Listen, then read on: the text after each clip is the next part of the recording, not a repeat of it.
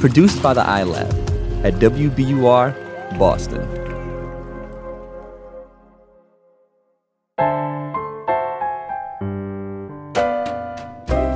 The universe has good news for the lost, lonely, and heartsick.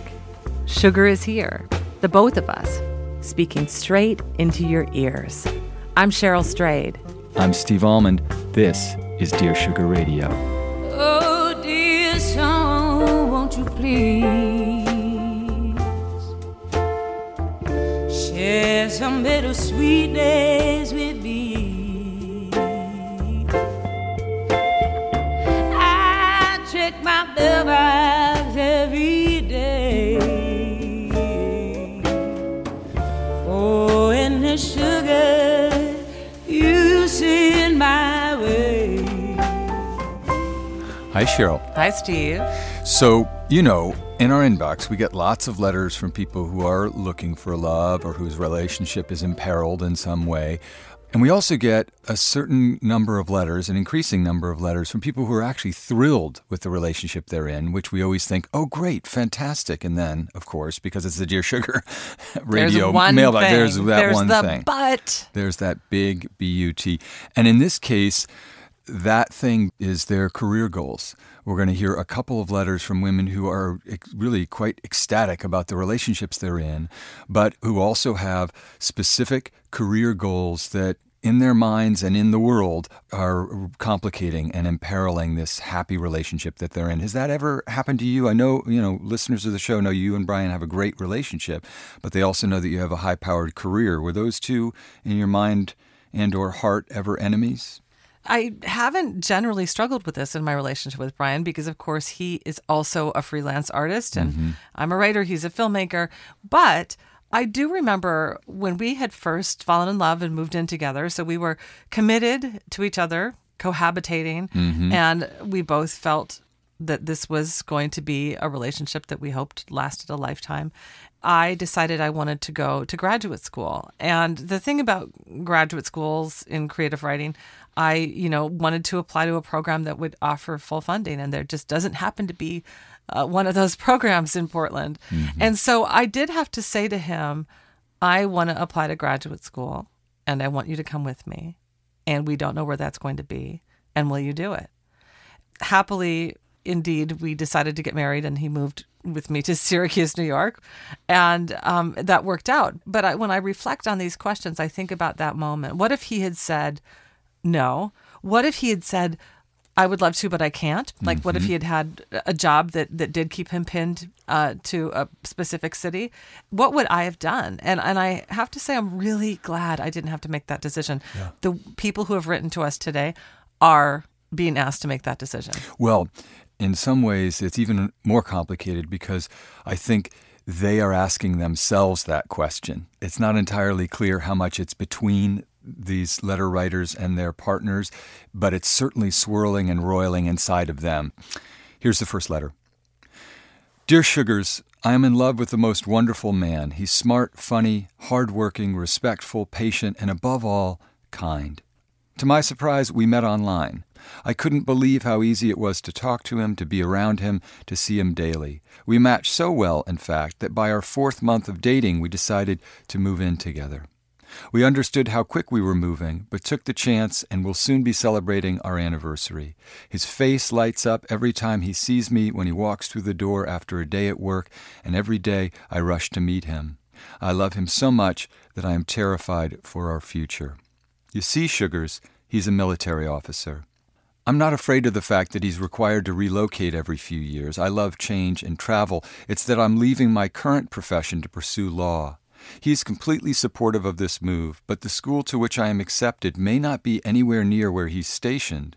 Furthermore, as someone who'd like to be employed after graduation, it's likely that where I go to school is also the city where I'll be working for the first years after I graduate.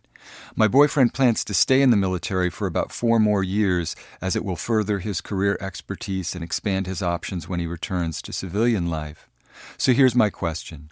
Do I choose to put my career first and go where I believe I'd like to go to law school and set down roots and hope that my boyfriend can maintain a long-distance relationship that will eventually lead him to someday joining me?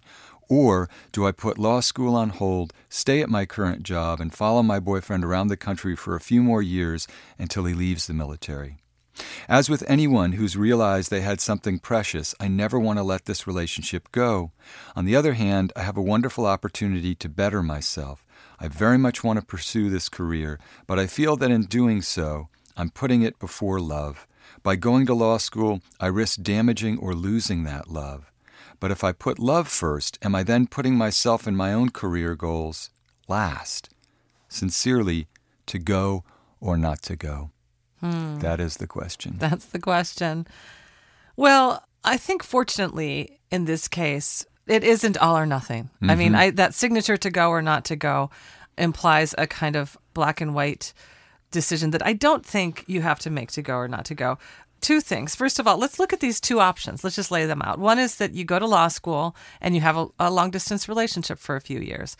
I do want to say that this idea of like what you'll do after law school, you say it's likely that I will get a job in the city where I go to school. We don't know that yet. I mean, I would first say, let's look at law school. You know where the law school is going to be. You know it's going to be a certain number of years. I wouldn't really start making plans about what's going to happen after that yet. I think that's premature to worry about that. Mm-hmm. But it is true, if you go to law school, you'll be having a long-distance relationship with your partner. And the first... Probably. You're right. We don't even know that for sure. For sure. But the first question I would ask is, are you guys built for that?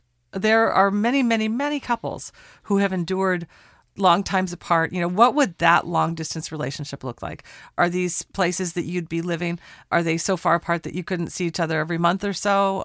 I mean, you met on the internet. One of the great things about the internet is you can actually stay more connected via Skype and FaceTime and email and all that kind of stuff that allows us to stay connected to people.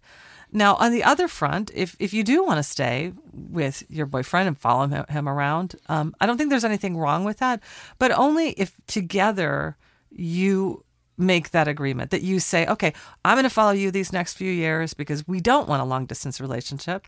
And then at the end of that time, you go wherever I go to law school, that we together make a plan about how to accommodate both of our career goals. Right. And if I'm not mistaken, just as being a longtime pal of yours, that's essentially what you did with Brian, right? Mm-hmm. It wasn't just the conversation, okay, Brian, now we're going to Syracuse for my thing. Wasn't there a kind of quid pro quo that you guys worked out? Yeah. I mean, really what happened immediately after graduate school, when I finished at Syracuse, our plan was to move back to Portland.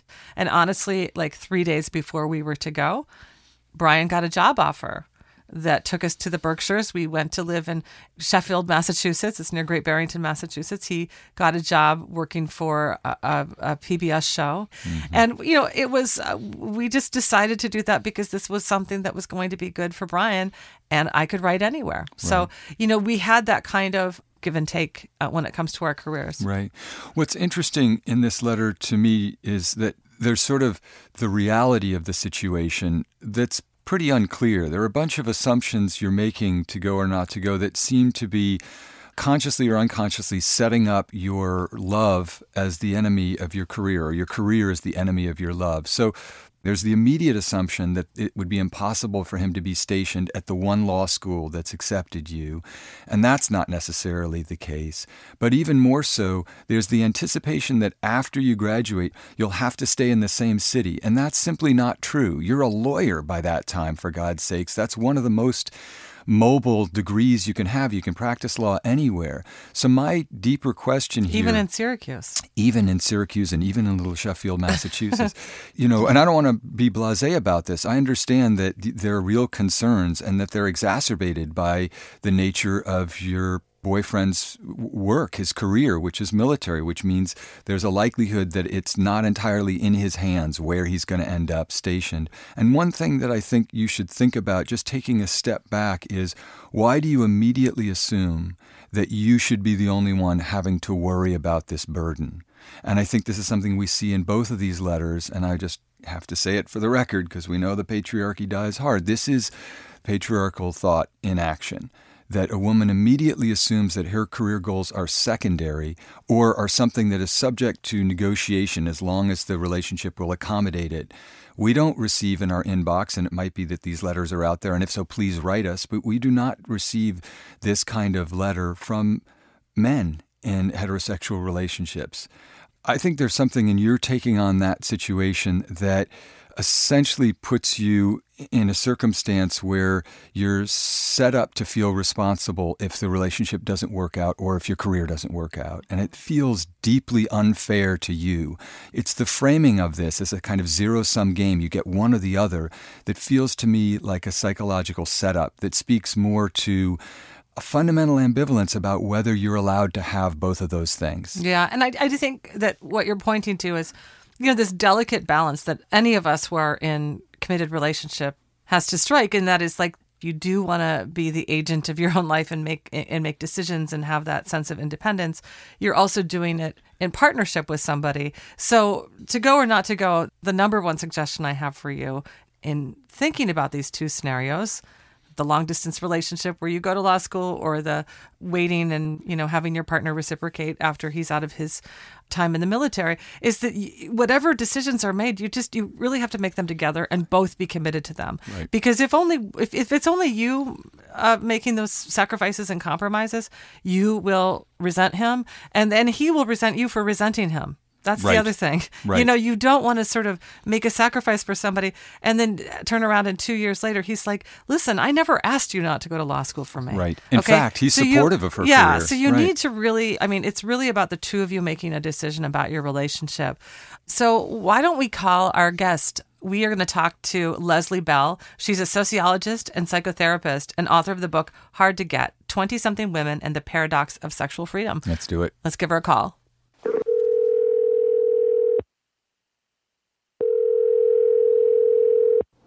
Hello, this is Leslie. Hi, Leslie. This is Steve Allman from Dear Sugar Radio. I'm here with Cheryl Strayed. Hi, Leslie. Hi, Cheryl. Hi, Steve. Nice to meet you both. So we have been discussing career versus love and have been offering some counsel to go or not to go. You got that letter, I'm sure. I did. So what are your thoughts? Well, I have a variety of thoughts. I'm a therapist, so I like to ask a lot of questions. One of my thoughts was it's certainly difficult to make this decision before the writer has all of the information. And part of what I'm sensing in this letter is a wish to be able to kind of control the outcome and anticipate everything before it's all decided. The knowledge about where law school is going to be is not clear yet. So that's one thing I feel curious about. Another thing I feel curious about is sort of, I don't know the age of the writer and whether there's a history of long-distance relationships, one having gone bad or not. People have a lot of different experiences with long-distance relationships. They're challenging, certainly for most folks, but some people, they've had really good experiences and they can lead to long-term successful relationships. Others have felt really burned by it. So those are some of my beginning thoughts about it. So in this next letter that we're going to discuss, and I think I should just go ahead and read it because I think it's directly connected to some of these issues that we've been discussing in talking about To Go or Not To Go's letter. Dear Sugars, a little over a year ago, I got divorced. My ex-husband and I were together a total of 10 years and married for 6. We got married very young, right after college. By the end of our marriage, I felt like I had given up so much of myself, my individuality and my dreams, all in the name of being a loving and supportive wife. The best way I can describe how I felt was that I'd withered. My ex-husband's career always came first. For it, we moved to multiple cities where I did not want to live. Nonetheless, I supported his pursuits unconditionally while struggling to find my own way.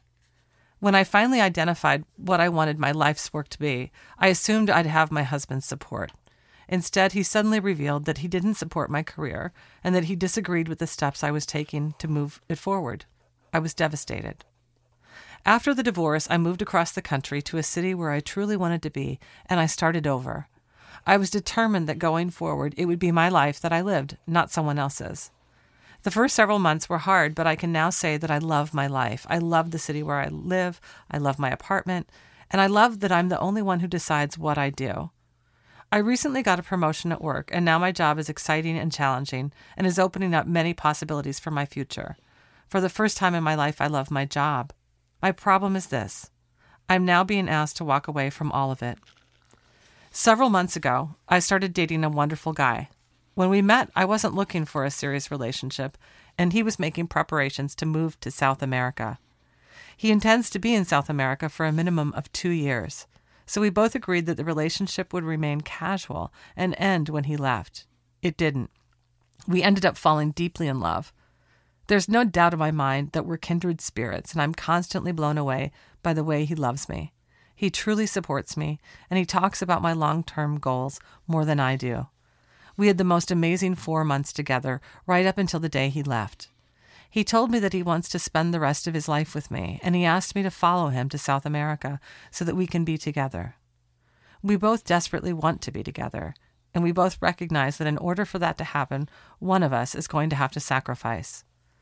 I could never ask him to give up his dream in South America to stay here with me, which means I would be the one to go. I'm fluent in Spanish, so it's not really an issue of my being able to make a life there. It's that the thought of turning away from the life I've built to follow someone else's path brings me to tears. I'm afraid of going back to being the follower. I'm afraid of history repeating itself. On the other hand, if I decide to stay, my fear is that I would be letting the mistakes of my past and the fallout from a bad relationship dictate my life and hold me back. I feel strongly that if my failed marriage were erased from my life, I'd jump at the opportunity to travel around the world with the man I love. If I stay, I'm afraid that I'd be letting someone who truly loves me walk out of my life for silly reasons. I've been trying to listen to my spirit, but the more I think about it, the more I feel torn in two. Sugars, I know you can't tell me what to do, but I don't know how to go about making this decision. How do I reconcile these two parts of my life that I love so much? Signed, Torn Between Two Loves. So that's a hard one. Yeah, well, something tells me, Leslie, that you talk with a lot of men but especially women who are in this exact circumstance. Absolutely. I mean, one line that really pops out at me from the writer is she says she could never ask him to give up his dreams. Yeah. I mean, he's also head over heels for her. He feels just as passionately about her as she feels about him. And yet, for both of them, it's sort of outside the realm of possibility that he would be considering this. Mm-hmm. And I guess that's the other thing I thought about with both of these letters is the sense that the woman is left on her own to make this decision as opposed to it being something that they could make together. Mm-hmm. And I see that a lot in terms of women trying to navigate relationships and how to move forward in them, feeling as though it's really all up to them. And it is true that there is a contradiction between how she portrays her partner. On the one hand, he talks about my long-term goals more than I do. And on the other hand, he says he wants to spend the rest of his life with me, and he asked me to follow him to South America, as opposed to saying, hey, I want to spend the rest of my life with you, and I know that I have this trip planned to South America, but maybe we can work out a compromise. Could you come down for 6 months?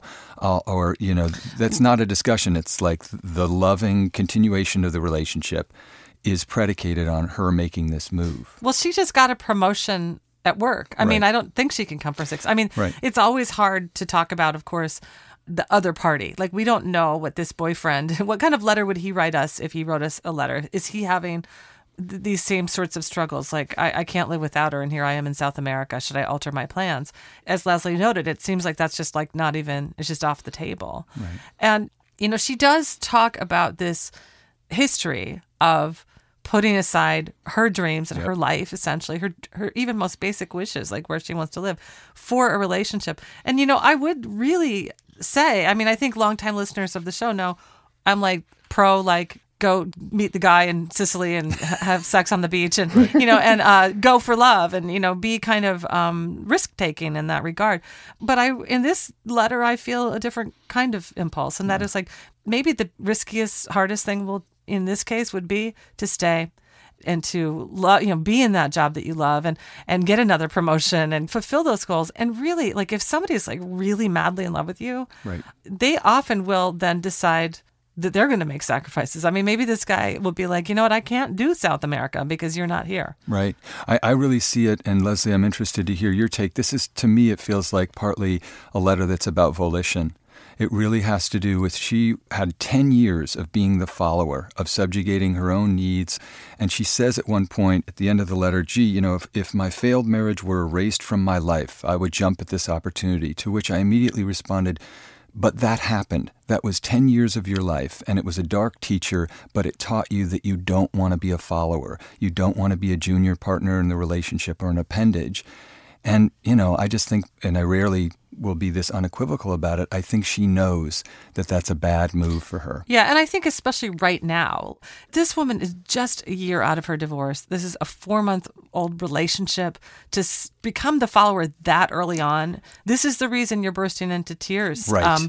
Those emotions are in so many ways revealing, your innermost feelings, and that is, it breaks your heart to be the follower right now. And she says, I was determined that going forward, it would be my life that I lived, not someone else's. So what does she do?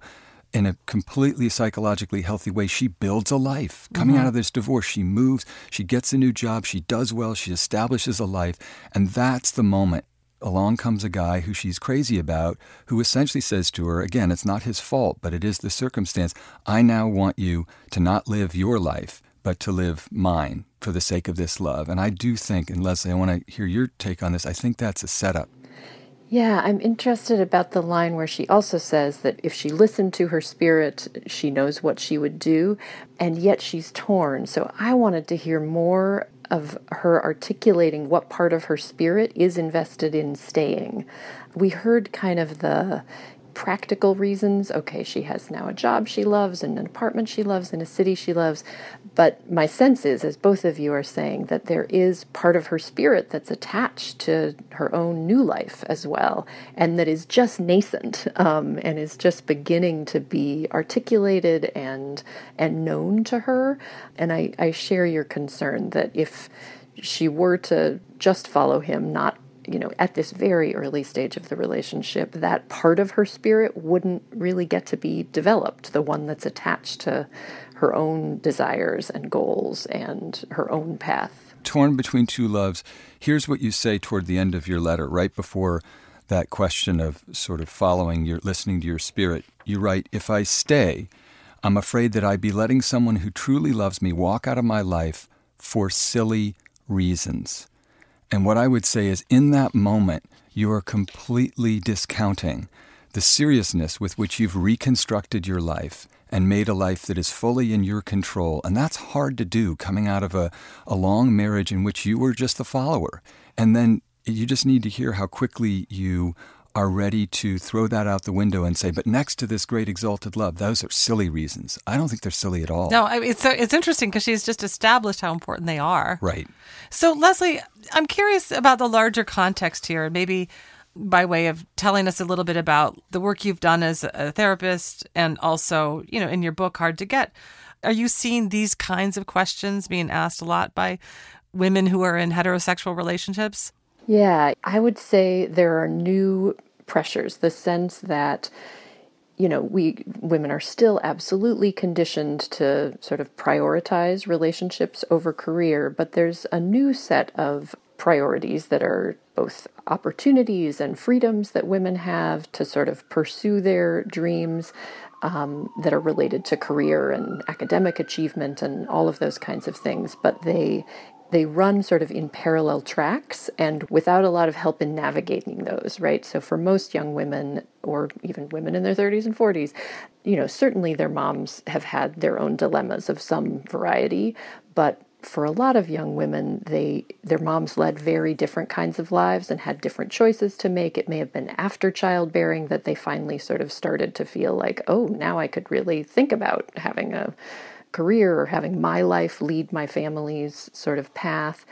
So as they're trying to navigate these questions, there are not a lot of models that they have for how they could do this successfully, how they could prioritize themselves and a relationship at the same time. So sometimes people do what I describe in my work as splitting, the idea that they can have one or the other. Right. There's either a relationship or a career that's possible. And I see that in both of the writers that we're talking about today, the sense that they can't have both. And internally they feel that. So yes, it's hard in the world, and your writers certainly illustrate that. There are these real dilemmas, but it's also hard sometimes in women's own minds to conceive that both are possible. Mm-hmm. How do you counsel women to understand that both are possible and then to make some practical decisions around that? I mean, it's sort of along the lines of some of the questions I was posing, sort of, you say you could never ask him. Why is that? Like, what is it about his career that seems to be absolutely important? And, and again, the language that you both highlighted about silliness, these are silly reasons. They're silly. How come? Mm-hmm. What's silly about prioritizing yourself? What's it like to try on a different idea that these are not silly reasons? What's it like to even conceive of the idea of asking the same thing of him that you're sort of asking of yourself? I don't have an investment in what decision they end up making, but I really want them to be clear about the reasons they're doing that and to feel as though their understanding of the situation and what's possible is as clear-eyed as is conceivable. Yeah, and I think that in the case of both letter writers, the good news is that they both have supportive partners. They both have partners who I think it seems, based on these letters, would be open to those sorts of conversations. It doesn't have to be that suddenly these women who wrote us these letters are accusing their partners of being, terrible because they didn't consider putting their careers aside. I remember one of the conversations I had with my husband when we were first talking about becoming parents. I said, well, what last name should we give the kids? Because we have different last names. And my husband, who's very much a feminist, he was like, well, I was just thinking mine. Because, of course, why wouldn't he just think that? Because that's the way it's done. Right. And I was like, well, I don't know about that. And in the minute we began to have that conversation, it really did become then, okay, we are in this together, and we get to together solve this problem or answer this question. And what I really advise to both of these women is like, it shouldn't just be you having this dilemma and writing to us, and then we give you an answer that and you make a decision about your own life. Exactly. Obviously, you ultimately do make decisions about your own life. But within the context of a relationship, a question like this is actually answered by the two of you coming together and saying, what do we want to do? Do we want to do the long distance thing? Do we want to do one person makes a sacrifice now and the other one makes one later? Or do we find that the man isn't willing to make any sacrifices? And then that's some information you need to have too. Think of these conversations as essentially information gathering. And then you get to make the decision. Right. Decisions take a long time to make in a couple. And again, I think I'd noted in To Go or Not to Go, this real attempt to kind of control and anticipate everything.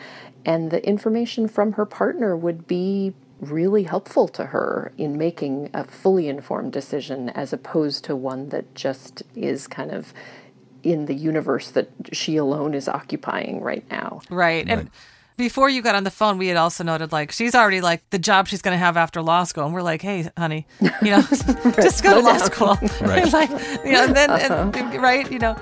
Leslie, it's been wonderful talking to you. Thank you for offering your insight and wisdom to these two letter writers and to me and Steve as well. Yeah, thank you.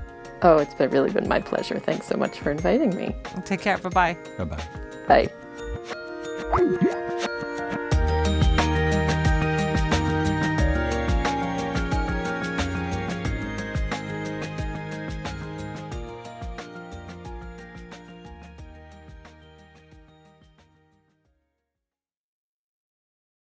Support for Dear Sugars comes from BetterHelp. If you had an extra hour in the day, how would you use it? BetterHelp Online Therapy can help you figure out what's most important to you so you can prioritize it.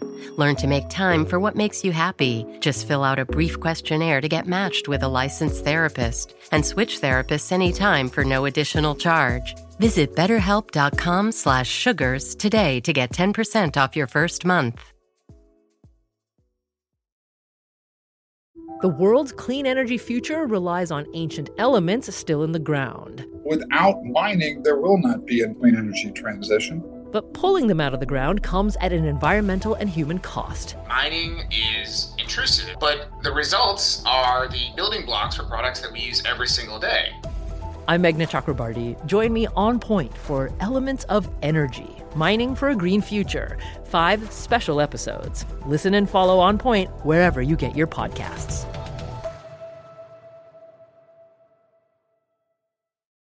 Okay, I think that we came up with some pretty productive and constructive advice for these two women. And I one thing I do want to say to Torn Between Two Loves, some of these letters, as you know, they come in and by the time the episode is broadcast, it might be months. Right.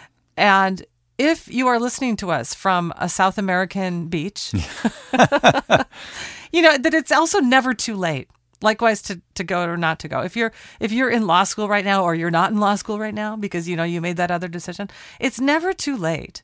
Every day we're making a new decision about ourselves, and we can always turn to our partner and say, I want to talk about this, or I want to revise this, or I want to amend this, or I'm feeling like I'm making a sacrifice now and I want you to do that later. And how do you feel about that? And I don't want to be alone in making this big, complicated decision. Yeah, so it's not like all or nothing. If you've made one decision by the time you hear this, I just want you to take heart that what all of us have said today is that career and love do not belong on opposite sides of a fence. Right. Really think about all of those things in a basket. That basket is called life. The basket of life. Well, I want to give a little bit of a hopeful note, and then also maybe a little bit of a warning, because as I was reading these letters, I kept thinking of a particular little passage from literature that was kind of haunting me.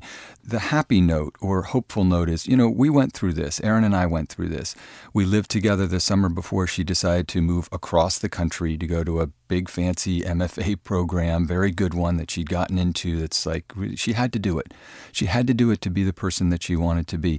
But we were essentially sort of at the beginning of getting serious about one another, and there was a lot of uncertainty about what it would mean. It wasn't even clear that we would be continuing the relationship. But she did it. She made the call and she said, I need to do this for me. And this is especially important, I think, for to go or not to go. She said, I'm taking charge of my life and this is what I need to do in this moment. And it was difficult and inconvenient and unpleasant. And there were we missed each other and were lonely and lots of miscommunication and so forth. But I think it's the reason that we got married and that we've been happy in our marriage, because she needed to go and lead her own life. And I needed to see that that was who she was.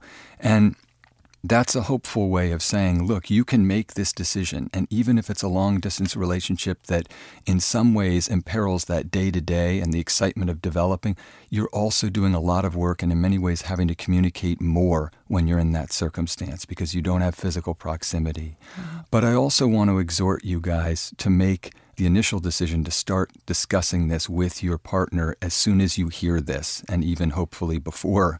And I want to do that because as To Go or Not to Go was talking about describing her marriage as making her feel like she was withering. And then she describes her new life as like all these possibilities opening up. I just kept thinking of this passage from The Bell Jar, Sylvia Plath's wonderful novel, in which she's essentially setting out the inevitability of having to face this decision about what paths they're going to take. And the way in which putting in opposition all those possibilities, putting them on different sides of the fence, in a sense cripples you, and you lose the chance to make any good decision if you wait too long. So here's what she says. I saw my life branching out before me like a green fig tree. From the tip of every branch, like a fat purple fig, a wonderful future beckoned and winked. One fig was a husband and a happy home and children, and another fig was a famous poet, and another fig was a brilliant professor, and another fig was Europe and Africa and South America, and another fig was Constantine and Socrates and Attila, and a pack of other lovers with queer names and offbeat professions, and another fig was an Olympic lady crew champion, and beyond and above these figs were many more figs I couldn't quite make out. I saw myself sitting in the crotch of this fig tree starving to death just because I couldn't make up my mind which of the figs I would choose. That is so good. And I think we all relate to that at certain junctures of our lives. But part of living is reaching for the fig. Right, and you can negotiate about the terms, but for both of these women, I think they need to know that they can do that, and it needn't be the enemy of developing an exciting relationship. Yeah, we wish you luck. We sure do. Dear Sugar Radio is produced by WBUR in Boston. We're produced and edited by Amory Sievertson. We're recording at Talkback Sound and Visual in Portland, Oregon, my hometown. Josh Millman is our engineer. Our theme music is by the Portland band Wonderly. Vocals are by Liz Weiss. Subscribe to Dear Sugar Radio on iTunes or your favorite podcast app. And please follow us on Twitter and Instagram at Dear Sugar Radio. And write to us. We love getting your emails at dearsugarradio@gmail.com. Do it.